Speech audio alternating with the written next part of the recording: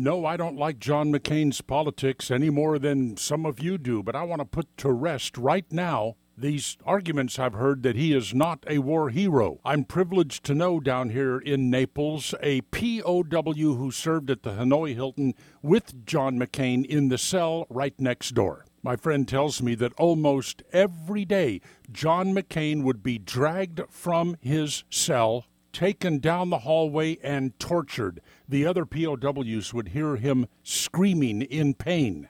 Why was he being tortured?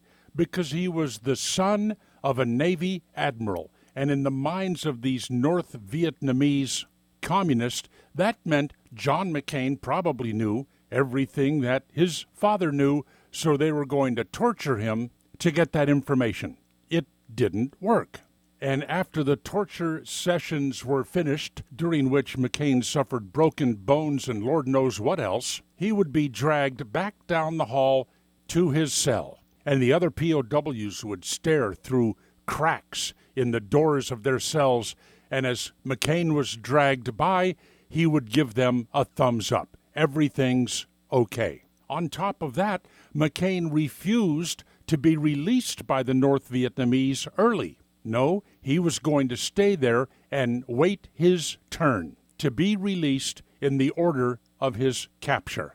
So for those people out there that keep saying that John McCain isn't a hero because, after all, he got captured, well, I wonder how well you would have handled his torture and whether or not you would have accepted that offer of an early release. No, I don't like his politics. Yes, John McCain is most definitely a war hero. In the Solomon Brothers studios, on the road to somewhere, we'll figure it out. This is Neil Bortz.